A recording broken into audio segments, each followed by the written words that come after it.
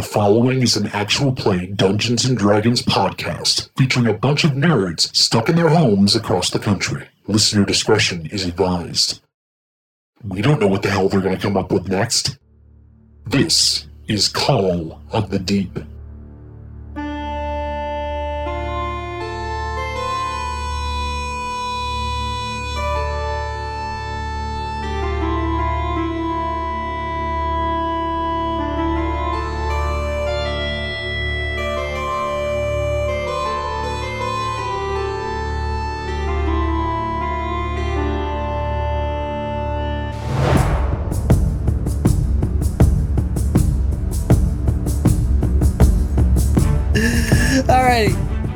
So, as our second and third watch teams begin to get settled in and lie down for the evening, Sorrin, Dharak, and Corvus, you guys elected to take first watch, so you three are kind of chilling by the campfire, doing things. I will let you guys just take it from here, so the floor is yours, my friends. All right, buds. First order of business. Who has ingredients and who wants a snack? I mean, I've got a couple things in my mess kit here you can use. I'll take whatever I can get. I don't have much left after my trip across the ocean. Okay. I like where this is going, guys. Also, there is one thing I want to do. I want to take my shield and just stick it in the snow by the campfire facing to the cliffside. So if somebody is flying around looking at the mountain, it won't be able to see much of the campfire. Huh, smart. So tell me about yourself, Sorrin. There's not too much to tell. I was born into a family that resided in the Great Tree, and it was pretty straightforward from there. I grew up studying and learning. What did you learn? We learned a variety of things. A lot of the culture there deals with taking care of the tree. The tree grows a variety of different fruits and other foods to sustain us. We learn about different cultures around the world, religions, certain key things at play in the world. That's how I knew to go here. When you said take care of the tree, in what ways are you taking care of the tree? Are you like literally pruning a ginormous tree? More or less, providing nutrients. Kind of nutrients. Is it humans? Do you know what a pellet is? No. Okay. Do you as a person know what a pellet is? I do know what an owl pellet is, yes. Yeah, so you'll see him just cough up a pellet onto the ground and then bury it. Never do that again, please. That was revolting. You asked. I didn't think that was what's gonna happen. Where I come from, it's normal. Where you come from, is there more people like you? Like owl people? Mostly. Okay, just to go back real quick on the whole fruit things, is there any kind of fruits that maybe only grew in the Great Tree? I can't say for certain. Have you ever had a milkberry? I've never heard of that. That's something that grows there. I have no idea if it grows elsewhere. I've never heard it. I'm not really from around here. I'm from a jungle in a little bit farther place. You'll see him kind of cock his head. What's it like there? It's a jungle for the most part. It's a lot of rain, giant insects. Most things probably want to eat you. Like everywhere else. Yeah, but more like spooky, I would say. A lot more critters running around. Yeah, and a lot more places to hide. Did you live in the trees or did you live on the surface? It depends what part of the jungle you come from, I would say. Different communities have different ways of living. There's different, I guess you would call them tribes in my home. I come from probably the biggest one, and probably only the real one that would talk to the outside world, for a lack of better words. We mostly handle lots of cooking. We're cooks by trade, and we're also hunters and gatherers, of course. We mostly do monster meats, a little bit more far-fetched variety, if you will. Interesting. Yeah. I'm next in line for that, for my home, my tribe. But the problem is, I can't really taste anything. don't really want to get into that right now. But yeah, I can't taste anything. Can't really prove myself as a leader, especially when it comes to cooking. That's kind of my dilemma right now. But all in good fun. I get to be with a lovely crowd of you guys, and Corvus would kind of point out to all of our fellow party members in their beautiful sleeping positions, snoring, or whatever it may be, and the ghost flipping me off in the back. Do you have any interesting tidbits to share? I'm still new to meeting everyone. Like what? Is there anything I should know about them? There's Hugh. He's always moist, wet even. He's a pretty great guy. There's Tydak. He's a little funky, hard around the edges, but he's a good guy. I like him. And there's Dharak, handsome man, dummy thick. Everyone loves the thickness. I can't help it. Speaking of, what's your story? Been on this world for nearly 65 years, and I don't have much of a story. Where I come from, some people would call it a jungle as well, but it's more of a forest, I would call it. We got some mountains. Nothing like what we are on now. Good heavens, no. I come from as odd as it sounds, a very religious and at the same time very militant community. This explains a lot. Yes, it does. Ever since I was very young, my parents, they wanted me to be a priest or a scribe, but I always figured I could do more good with a sword than I could with a pen. It's very difficult to protect farmers from raiders with a pen. I've served on many campaigns, but every time I face an enemy, I always learn something new. Perhaps when you finish your adventuring, you can always go back and be a scribe. I find, especially where I come from, the experiences written from capable people can provide much to the world. And that is very true. Back home on Maranino, the place that I'm from, we have what we call a council. It's not exactly like what a lot of people would expect, just a bunch of old men just yelling at each other. Either way, it's still a bunch of old men yelling at each other, but half of the council are priests and scribes, and the others are actually generals. My hopes is I don't expect myself to ever become a general, but one of my dreams is to become what we call a hussar, which is kind of like a field marshal. The only difference between a hussar and a general is literally rank. One would be behind the lines in a tent planning, pointing at a map telling go here, go there. A hussar, they'll be riding in the van. That's one thing I would greatly aspire to be, because if there's something that I won't do, I will not send innocent souls to senseless slaughter. You said that you enjoy studying religions, correct? Somewhat. During our travels, if we're anywhere near Maranino, maybe we can visit my home and you can talk to some of the priests there, learn something of our culture. I'd love to. I'd be more than happy to show any of you my home. Like, we better have good food there, or I'm gonna give it a bad review. Corvus is just he is the equivalent of Yelp. Corvus is he's the Goblin Ramsey. I was literally gonna say I'm the Goblin Ramsey. I need you three to make perception checks for me, please. Oh, sweet Okay. Jesus! Only because he said Yeah, please. okay. 26. Jesus Christ! I'm a bird. What do you want? I'm using my lucky koi dice. Just a 16 for me. Let's go. A staggering 15. So, as the three of you are having this lovely conversation, you guys, through your watch, you guys just take a look out for any potential threats. Corvus and Dharak, you don't really see too much, but Sorrin, your eyesight allows you to see deeper within the night. Still, nothing out of the ordinary, nothing out of place. You guys are good. As your watch comes to an end, the three of you continue to spend the rest of the time kind of conversating, getting to know each other a little bit. And before you know it, the three of you, respectively, go ahead and wake up Tydak and Hugh. Cold, you kind of just float on over since apparently you're not sleeping. So the three of you kind of just tag in the second watch as you three head to your beds and cots, and you lie down for bed. As I lie down, I reach into my bag and I pull out my little stuffed animal. Oh, that's right, the snuggly beast. Yes, It's I'm so happy cute. because that is the first gift that anybody has ever given me. I'm hugging the shit out of that thing.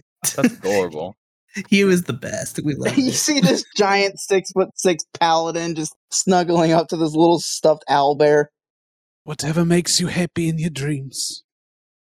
Sorrin, Dharak, and Corvus, y'all lay down. So now, Tydak, Hugh, and Cold, you guys have the second watch, so you may take it away. Cold, would you like to sit down instead of float for a bit? Now, Sha, that's a funny joke. 'Cause I've tried that already. No joke, hold on. And I'm going to cast Shape Water and basically crystallize him around the vapor. So all the water vapor that's in the air is going to crystallize into ice. Basically giving you like Iceman form so you can sit and move for about an hour. Well, pardon the phrase, but that's kind of cool. Thank you, Sha. I was thinking about it on the way up, how to give you a moment to feel more yourself, and this is the best I could come up with on short notice. I'm much obliged, Sha. Yeah, now I will get to have a sit. There you go. I'll just stay a little far from the fire. I don't It's want to okay. melt quickly. I can maintain you if you need. It's a cantrip. It's just very easy. Tydak is just gonna sit there in the cold, all snuggled up as tight as he can. He's like holding on to his coat. He's like, Yeah, when they said I was cold-blooded, I didn't expect this much cold would affect me. Tydak, would you like your own heating system or something? Like, do you need us to bring some coals over to help you stay warm? No, kind of reminds me back of the old days. It's fine, just brings back memories. Roughing it? A slave. It just brings back memories. I am sorry if you feel the need to expound upon that. I am here to listen, but I will not press you on it. I know it is a painful memory. I'll be happy when they're dead. I'll just be happy when they're dead. Just be happy when they're dead. That is definitely a mantra to have as we are here. And I hope, Cole, that we'll find a way to make permanent maybe what is happening now so you can exist in a way you're more used to, although it seems like you're getting used to your gaseous form.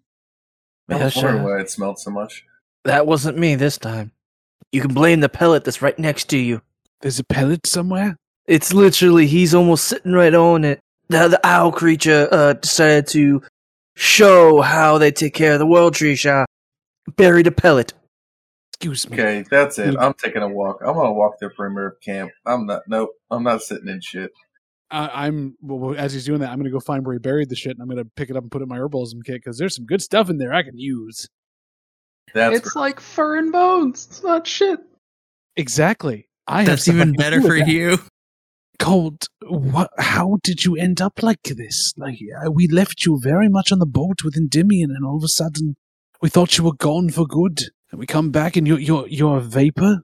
Don't know, Sha. It took me forever to just even get a grasp of what's going on. Finally figured it out when Nemo got close. It takes a lot to get to where I was. Now it's just kind of like a cool breeze. But what's the last thing you remember before you became part of the vaporous world? I was down in the hold, working on the treasure, making sure everything was right, and then next thing I know, I'm floating. The god of death wasn't near you. There wasn't anything to show that you had moved into another state or plane. Just all of a sudden you were one with the wind. Yeah, you could say that. There was nothing. Just down, pick up some treasure to move it off to one area, and then next thing I know, I'm floating, and I see my clothes, and that's it. What kind of treasure? I don't remember. It was moving some stuff around in the hold. I helped with the quartermaster. Yeah. Then the next thing I know, I'm in the air. Right. You said that before. There was you were in the hold with quartermaster. Did the quartermaster say anything to you?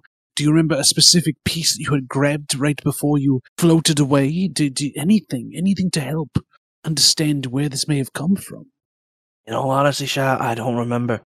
No, the quartermaster had stepped out to go do something, and I was picking something up. I was picking up a thing, It's very foggy, to say the least. I mean, you were always quite flighty, quite head in the clouds, literally. It was quite sad not to have you traveling with us as we went in. No one else did either. No, apparently, except for this person you glommed onto, though I barely know anything about them. He's standing right there looking at us as, he's not sleeping, so I don't know. If you'd like to come over, we are sitting here by ourselves. Tydak has decided to take a walk because he doesn't like being in my presence for some reason. Say that. As you continue walking. Are you guys talking to me? Yes, we're talking to you if you'd like to come over. I was miles away. That's what cold was for a long time, from what I've gathered. Well, at one point, I was able to get off the ship. Don't know how. I was kind of floating. Most air can leave the ship. The ship is not airtight, as far as I remember. It was barely watertight, for what I remember. Well, I floated out at one point. Was floating around. Went past something that caught my eye, and whatever you want to call this vision. And there he was. I know that shot. I think he owes me 2 copper. You always were a bunch of bullshit, by the way. It's not bullshit. I remember. You cheated me on that bet. He is a stickler for debts. He never forgets.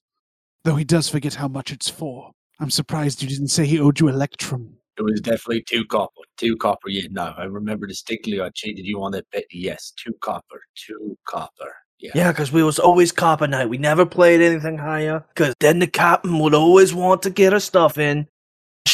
You gotta remember, that whole thing was wrong. You cheated. And when I get back in my form, normally 2 copper. Unless I forget again. Until further notice, I owe you 2 copper. Yes. Thank you. Barring your memory loss and possible amnesia. And your cloud state, also there. I was going to say, yes. Gaseous form does have its drawbacks. You found him just out there on the ocean? Is it like by himself? Or? No, we were at dock. We had come back to dock. And I floated out onto the dock, and I was kind of just there, floating about, doing something. I don't know. Again, it's foggy. And then I see him, and I'm like, I know him. I'm going to follow him around. So I started following him around, and that was it. I'll say then he started talking, and then it went all downhill from there. No way around it. I mean, at first he didn't even hear me. That's quite a feat. You're very loud. Years of practice. Tuning out things like that. So what were you doing at the time when all of a sudden he latched himself onto you? I was there just, wandering the docks after visiting friends and associates there because, every port has a few people in it. That's a rumor I've heard, yes. The next thing I know, I hear, it took a day or two, I guess, but I heard this, I'll call sultry voice of a Cajun thing in my head, and I got confused. I do hear voices. Do you now? More than just him? Yeah, a few here and there. Anyone fun? I don't know, it's just the perks of having a patron. So it must have been confusing then to hear the sultry, spicy sounds of a Cajun accent, offsetting perhaps a normal communication you would have with a more deeper connection. No, it was definitely off-putting. No way around it. No way sugarcoat that. It was very off-putting. At least he found someone there. I mean, I'm happy to get him back to his, not cloud-like form, because he's a decent enough dude when he wants to be. I mean, he's a little see-through at the moment, but, I'm always trying to be transparent. In your own way. We can do what we can. I hope we can make it up this next part and something can be done, because otherwise it would be very strange to have an observer who records but cannot interfere. A watcher of sorts. So you mean like an ex-wife? Haven't had one. Observing everything you do. Have never had one. Would not know. I suggest as a friend, don't do it. I'll take that under advisement. There really isn't a plan at this point to create an ex-wife, let alone a wife to begin with. Hopefully I don't have to stay like this forever, Charlotte.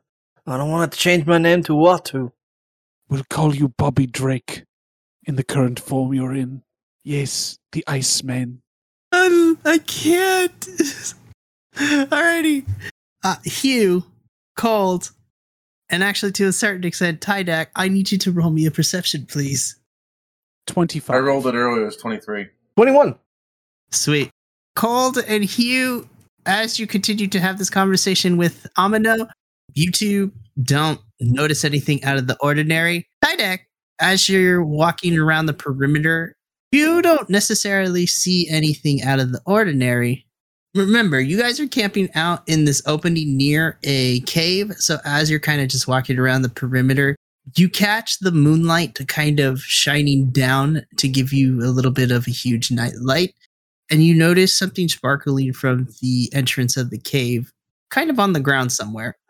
I walk towards it. So as you walk towards the source of the glint, you get close enough to it, and as you reach the destination, you see that laying on the ground looks to be a small pin of some sorts. I'm assuming you're going to pick it up. Nah, he's gonna leave it there. Last time I touched something I shouldn't have touched, it was bad. I'm gonna try and scoop it with my dagger. Just kind of. You're going to scoop it up with your dagger. I'm not touching it. Careful. He's I learning. learned my lesson. Too bad you don't have any tongs. That is what we call progress, ladies and gentlemen. But anyways, with your dagger, as you kind of scoop it up with with your dagger, you're able to pick it up onto the blade. And as you bring it into a closer look, Tydak, there is a bit of a feeling of dread begins to kind of formulate within your core of your being as Tydak, there's a feeling of dread that kind of courses through your body as you kind of are just in denial, be like, nah, it can't be. But the further that you look at this little pin on your dagger, there's no mistaking it. This little pin is as crudely made as it is. It looks to be a little bit damaged, a little bit of the metal is kind of chipped away from it a little bit. But there's no mistaking it. This is a pin that those of you in the pit would wear when you guys were presented to fight for entertainment, so to speak, of the King's Quest tournament. But more importantly, you know that each of you has a specific design pin to individualize it for all of you.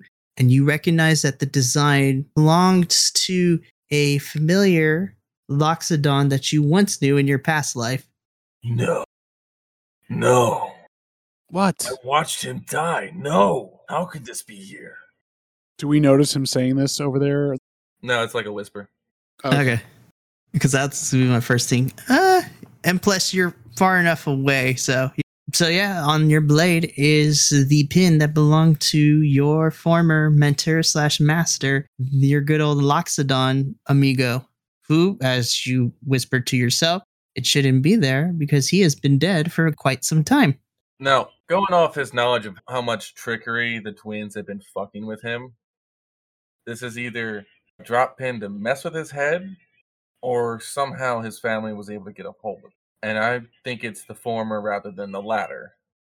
I'm going to shuffle back to the three that are awake and kind of just drop the news to them. You walk over, then Hugh's been using Druidcraft to predict the weather for tomorrow, so you just see an orb waiting to show what the weather's going to be, because we're just having a chat. Guys, I have a problem. What's happened? Are we under attack? Problem is, I don't know if we are or not. Oh no. So he kind of holds out his dagger. They can kind of see the pin resting on it. This was my master's pin. He's been dead for quite some time. Master as in owned you in the gladiatorial thing, or? No, this is my master as in my mentor.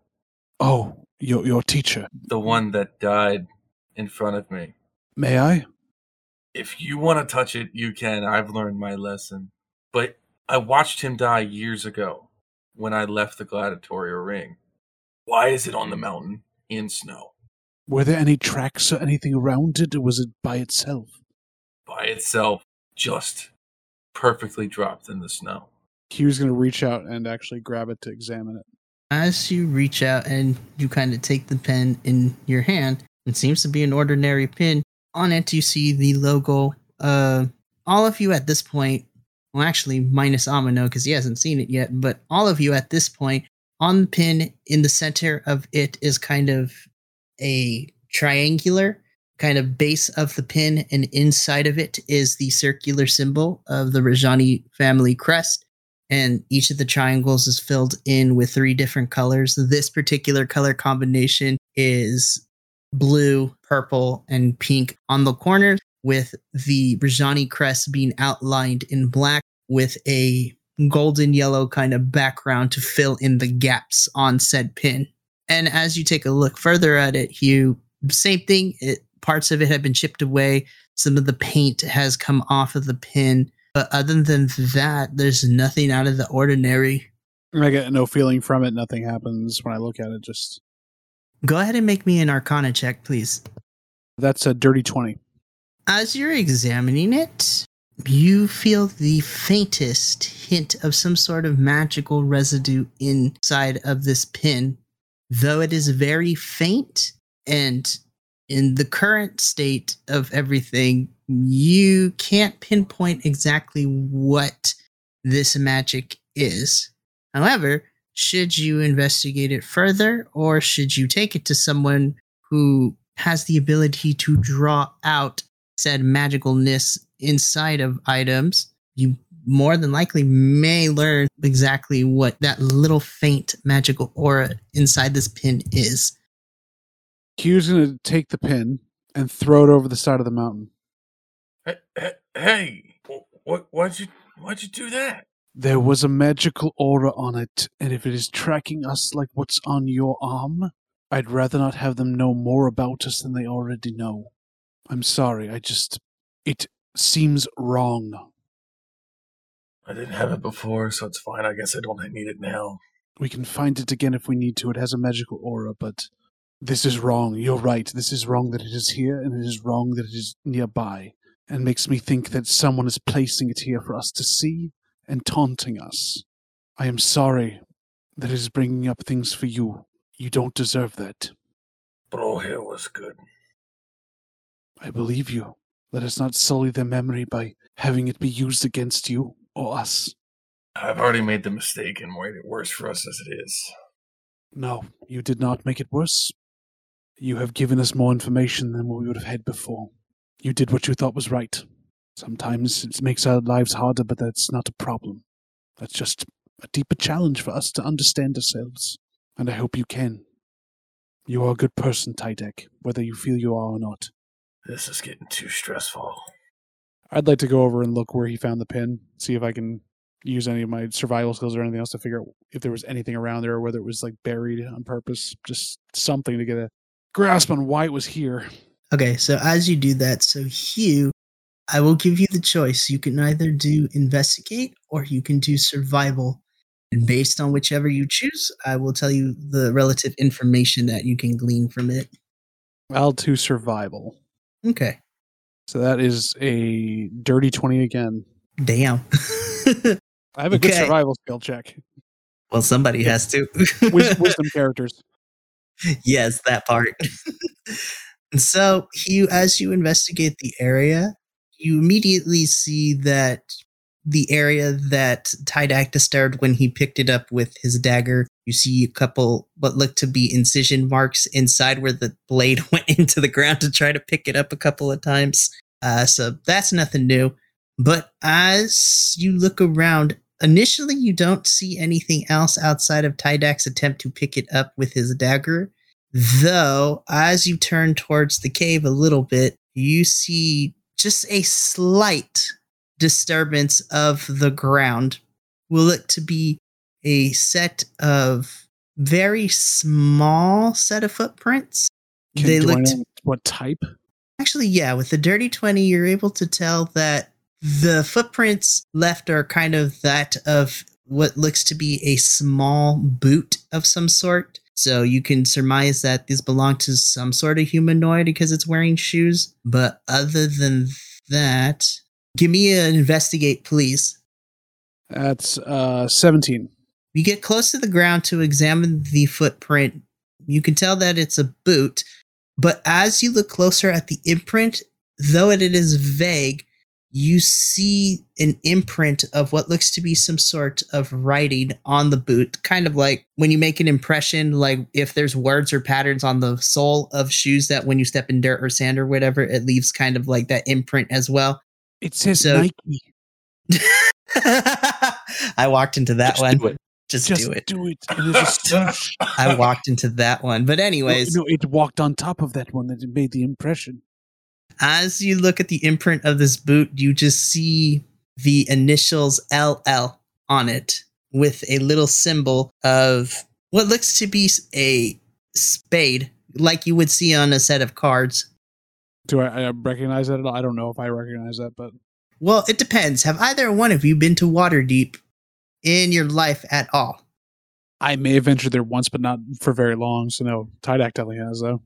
Tydak and Amino, you definitely have. So Tydak, based on the symbol and the initials, you can tell that LL stands for the Lucky Lady, which is a gambling joint in the city of Waterdeep. And that spade is the symbol of the club.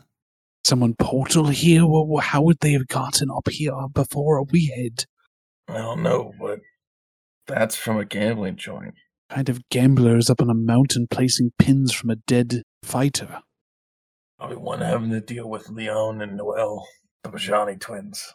Do you believe they may have gone farther into the cave and are watching us, or they may have disappeared?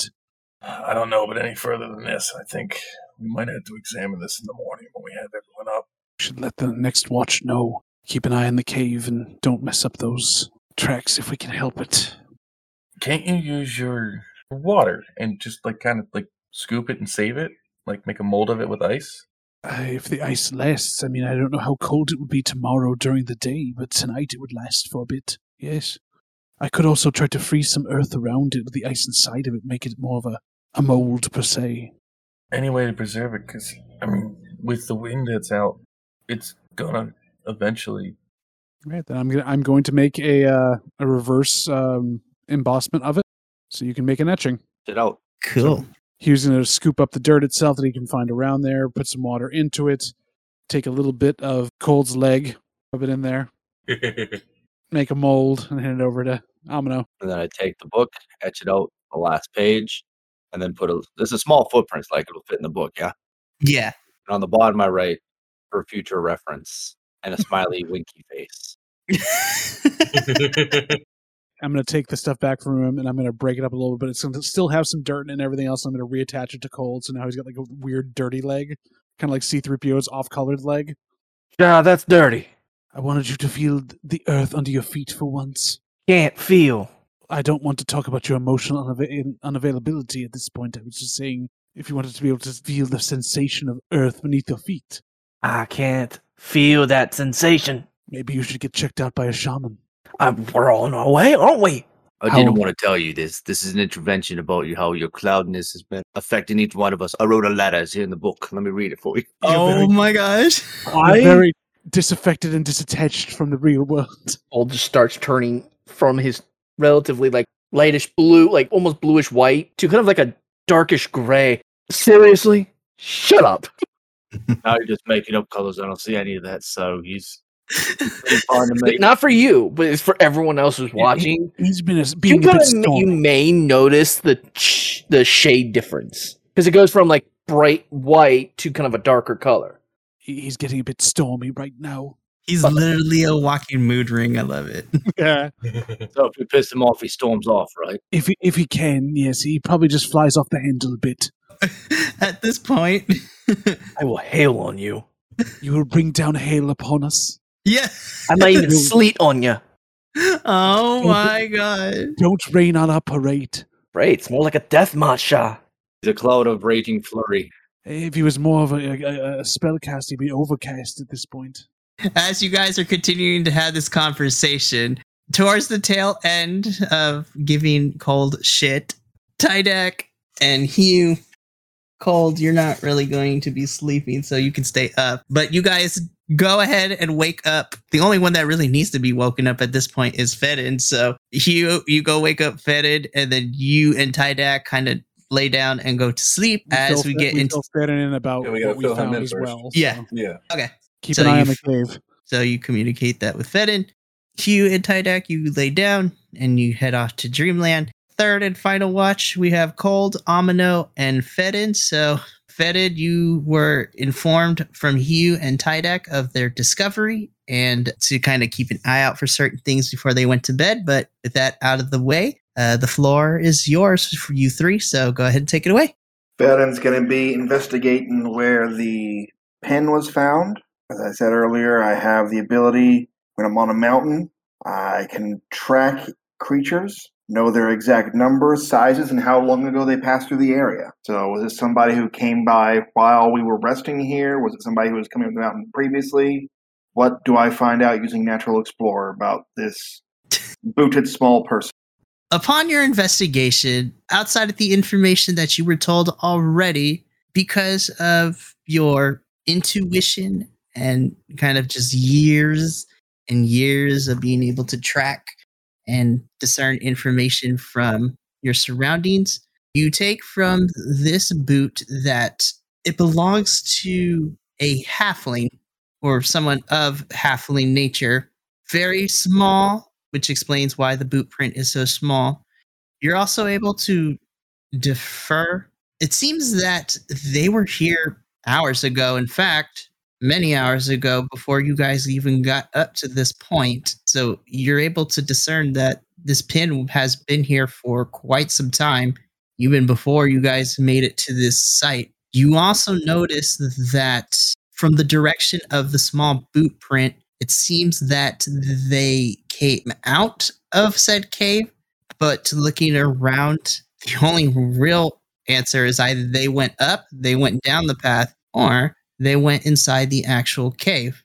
And of those three choices, you're able to kind of infer that going inside the cave is probably the logical reasoning of where they may have gone.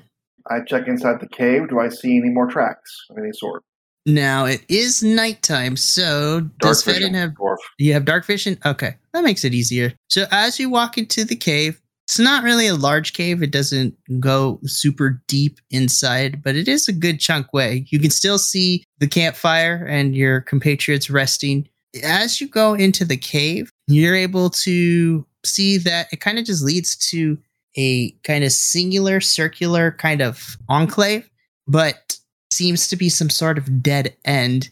As you look around, you don't necessarily see any kind of door, you don't see any kind of secret passage, anything like that. I'm going to burn a spell slot and enhance my awareness. If there are any aberrations, celestials, dragons, elemental, fae, fiend, or undead within 6 miles, I am made aware of their existence. I can't tell exactly where they are or what their number are, but if there's any of that in the area, I suddenly ping with the realization that there's something in the mountainside. Me and Derek both light up for you. As you do this, Ferren, you kind of close your eyes and you kind of hone in and kind of just allow your other senses to heighten and just your basic instinct of your experience as a natural explorer and just all the adventures you've had in your lifetime. You kind of just hone in a little bit, and as your quote-unquote radar begins to go off, you feel some sort of fae presence within that radius. I'll return back to the fire where everybody else is sitting, and, well, it looked like whoever left that pen may have stayed the night here. They were here long before we were, possibly before we even all met each other. So at this point, it would be Cold and Amino that you're telling this to, since they're the only two that are up with you. Yeah, they were up when the pen was found, and I'll inform the rest of them in the morning, but... So it's been here a while. Like a long time while. Months, I would say. From what, the dragony person was saying, the person's been dead, so even then that makes it even more strange that it'd be up here where he'd be eventually, a long time away.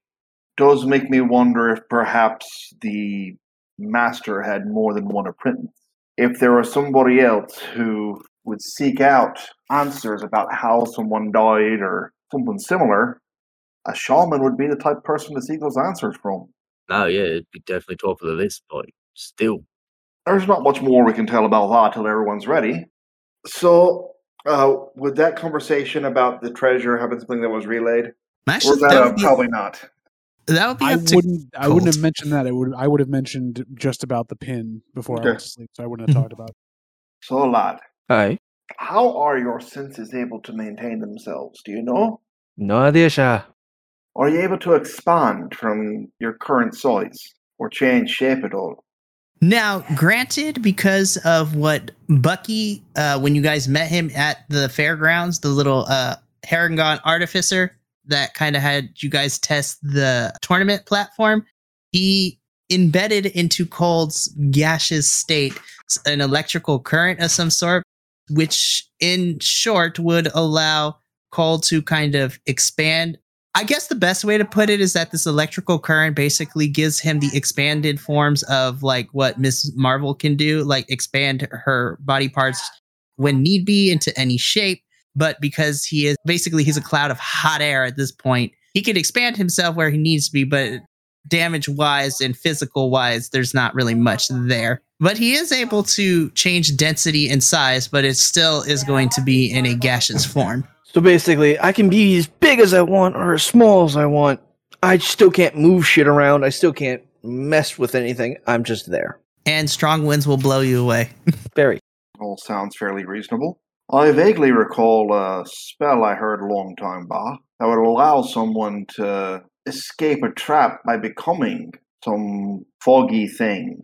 Oh, yeah, Shah, you're talking about gaseous form, if I remember right. I was going to learn that next chance I got into port. I wonder if there's now some cursed version of that spell that's causing your malfunction. Possible.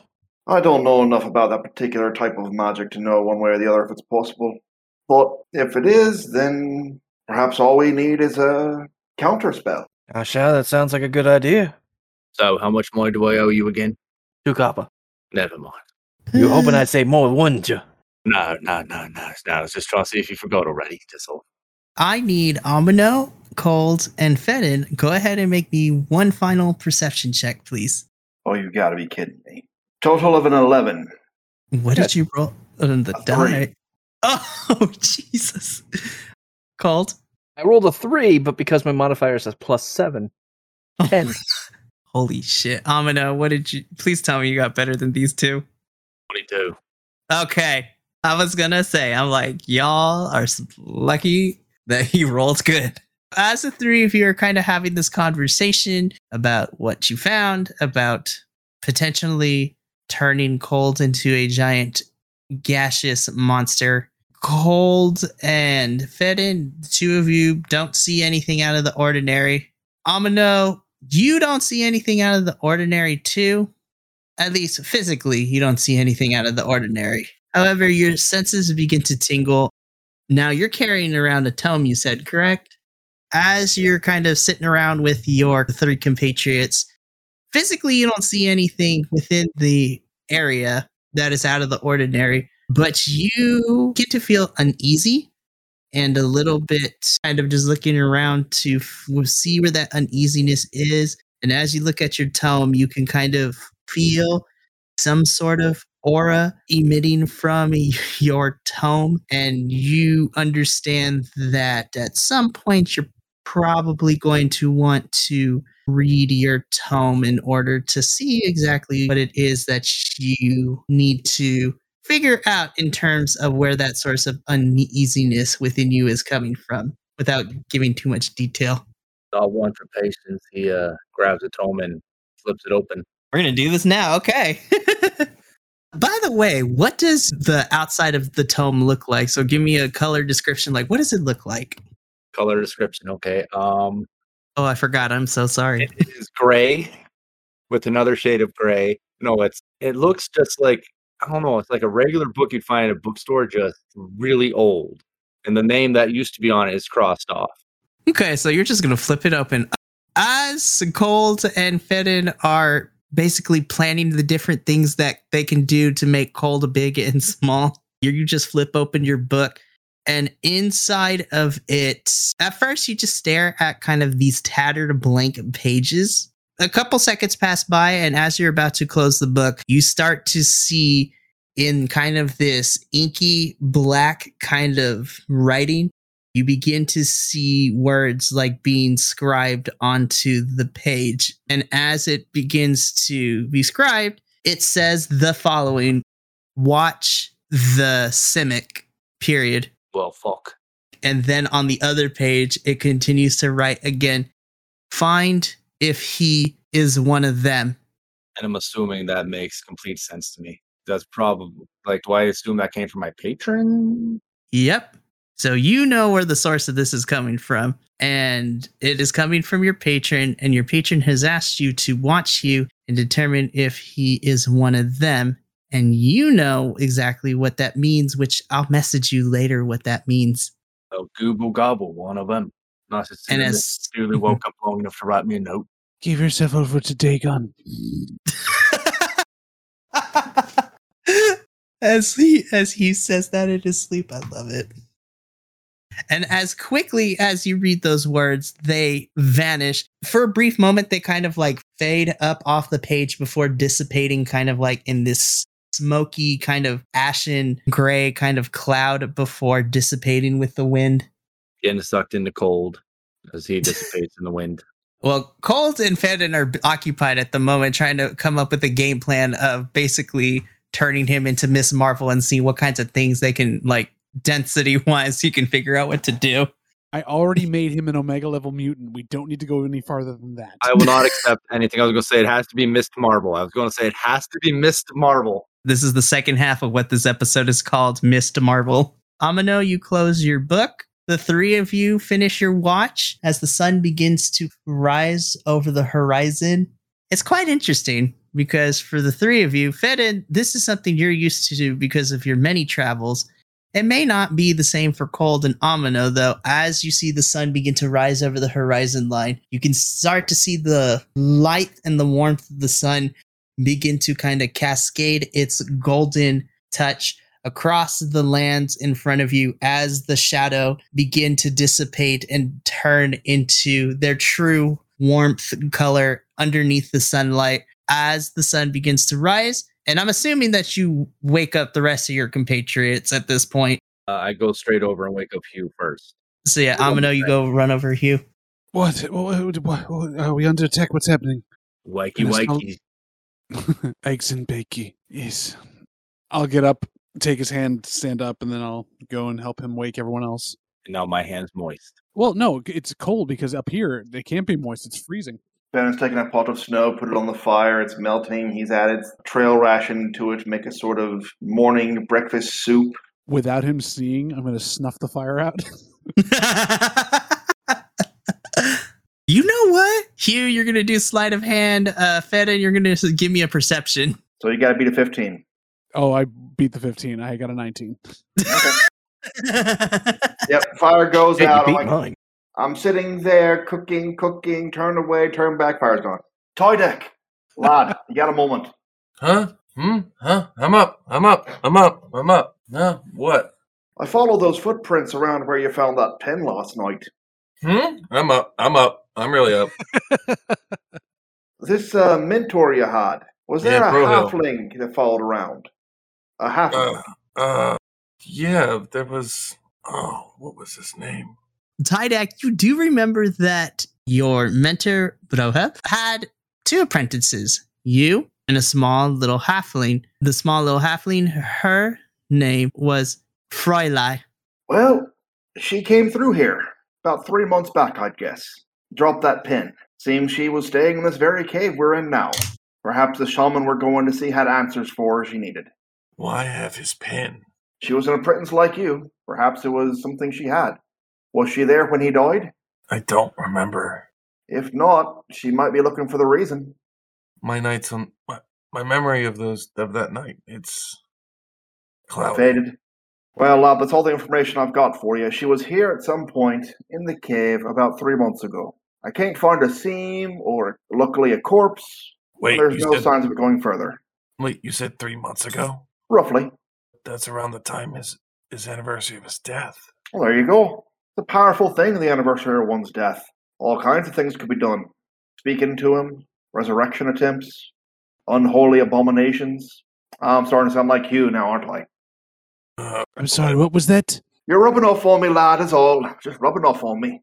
I try not to rub off on people a lot. It gets people very upset at me. I can find no other trace of her. Whatever she may have left, if she did leave anything, has been taken by the wilds of the mountains, as far as I can tell. Shaman may have more answers for us. Wait, with the weather we've had, at least coming up here, how did her boot print last 3 months? We're in a cavern, lad. You can sometimes find a spore years old in the mountain in caves and caverns. If it was about a yard further out past the entrance, you'd have never found it, that little pin of yours, nor the boot. Just as it happens, under the overhang, and nature protected it. Up and at 'em, good berries for all. No breakfast? Fire went out. Would you like assistance with that? Sooner we get to the shaman, sooner we can head back to town. That is a good point. Besides, we'll make the slop for dinner. Hooray. All right. Yay, slop. Cold. Back in the pack. I still don't feel good about that shot, but okay. Would you rather get in the pot? Might be warmer. Go ahead. Nope, I'll get in the bag. I don't feel like He smelling dumps like out the stew. water and the stew. Evaporated cold. No, there's no going to be cold evaporations here today, thank you. I have to get you back through osmosis. Put a top over something so that when the sun dries you, you catch on it. We basically put him in an air fryer and just let the steam out a little bit. So you guys pack up your camp. I will say, for the sake of it, the rest of your journey up the mountain goes quite swimmingly, actually. We're swimming up mountains? I can swim pretty well. It's something you're familiar with. Exactly. Flying is like swimming through the air. That is that true. means Tydak seasick? Oh no. He gets airsick. He's like, We can't put you on. If we ever find a flying boat, we're going to have a problem. Shh, don't tell him. That's for later. So the rest of your journey up Mount Juniper goes without a hitch. Obviously, the higher you climb, the colder it does get. But after a few hours, you guys are able to make it to the summit of Mount Juniper. You find that the ground has leveled out to a flat kind of surface area to be able to walk on. So it's very neutral, very flat. And in front of all of you, you just see this ginormous... It's a little perplexing because it's hella cold at the top of this mountain. But in front of you, you see this ginormous tree with luscious green leaves and a variety of purple and pink kind of flowers blossoming all over it. But more importantly, as you look closer to the actual tree bark of the said tree, you see that it is shaped out to look like a house of some sort. A tree house, if you will, embedded within the trunk of the tree. And sitting in front of said tree house, you see a female figure, a female humanoid. She is kind of a pale color in her skin, long black hair with gray and kind of a midnight black color combination in her shawl and her dress. And you see that there is a small kind of veil covering her eyes. And without even hesitation, she's kind of just digging around, gardening a little bit in front of her treehouse. And without even breaking contact with what she's doing, she just says, "It appears I have some visitors. Whatever it is, you came for naught." As she kind of continues to kind of just continue to garden. Cold lad, we found your shamaness. Well, thank you, Shah. You think it's safe to get out of the bag? Should be. All right. Put me down. Undoes the strap on top of the bag, opens it up. Cole just and unceremoniously kind of fumes out of the bag. Best way I can put it. It's like dry ice in a Basically. And kind of just like stands up. All right. Let's go have a conversation. Wait, why am I sounding like you now, Shah? You were in his bag. You absorbed through osmosis part of him. Shaman lady, I was told to seek you out. I don't like to mess with the hoodoo, but someone did some voodoo, and now I need your help. Again, not really breaking any contact with her gardening tools and her garden. She kind of just says, "And why would I help you?" Could I assist you in your gardening of sorts? And without saying anything, she kind of just flicks her hand a little bit, in front of you, Hugh, you see a couple of vines begin to sprout. They begin to grow thorns. And at the very top of said vines, you see essentially a variety of different flowers blossom. But then as they begin to unfurl and bloom, instead of the normal kind of flower, these things start to grow teeth as well. And they literally start, think of like the literal interpretation of the snapdragon flower. These are like the quote unquote snapdragons. Beautiful. And also very, very, very protective. I admire that. So she stands up. Colt, you're within her vicinity, correct? Yes. So the moment she stands up, she kind of looks at you, Colt. Well, as best as you can make eye contact with her with the veil over her eyes. You see her kind of walk closer towards you. And as she takes her hand and kind of, I guess, quote unquote, tries to touch your being, before she can make quote unquote contact with you, there is a purple spark that comes from you, called. You begin to see that as she comes closer and closer in contact with your form, this purple spark begins to spread across your form. And all of you can see this, including the shamaness. You see that there are what seems to be symbols and words in purple lettering kind of swirling around. And no matter how much the shaman tries to get closer to it, it's just these kind of barrier is pushing her hand back as the spark continues to kind of envelop around. And the moment that she retracts her hand, that spark and those letters dissipate.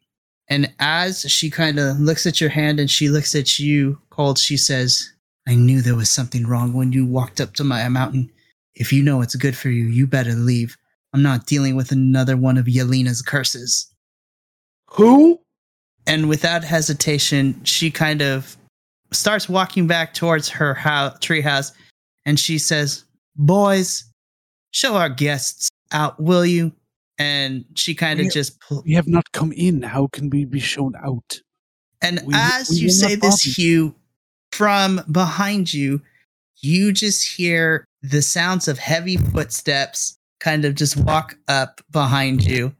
And as you all turn around, you see two giant apes towering over you guys.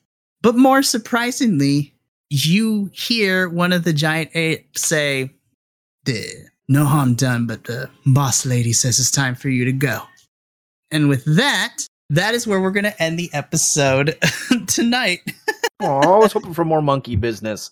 Two Yetis. Yeah, the Yetis. Is that yeah? Well, yes, exactly what it is. They're talking Yetis, so that's the more interesting part. But when we come back from the next episode, I'm gonna have you guys roll initiative because y'all gonna fight some Yetis. Thank you for tuning into another episode of Call of the Deep. When we come back with next episode, will the party be able to talk their way out of getting yeeted by the Yetis, or will a brawl ensue? Who knows with this group of players? But as always, thank you so much for listening. And remember, take care of each other, love one another, and let the good times roll. From all of us here at Call of the Deep, good night and see you later. This has been the Call of the Deep podcast. To support us, please subscribe on iTunes, Spotify, or wherever you download your auditory escapism in podcast form. And while you're there, leave us a 5-star review. Even our intrepid characters are no match for the insidious algorithm, especially without your ability to cast aid on our stats. The music in this episode was Prepare for War by Alexander Nakarada. You can find all his music at serpentsoundstudios.com. Tune in next time for more hijinks from the darkest depths of the sea on the Call of the Deep.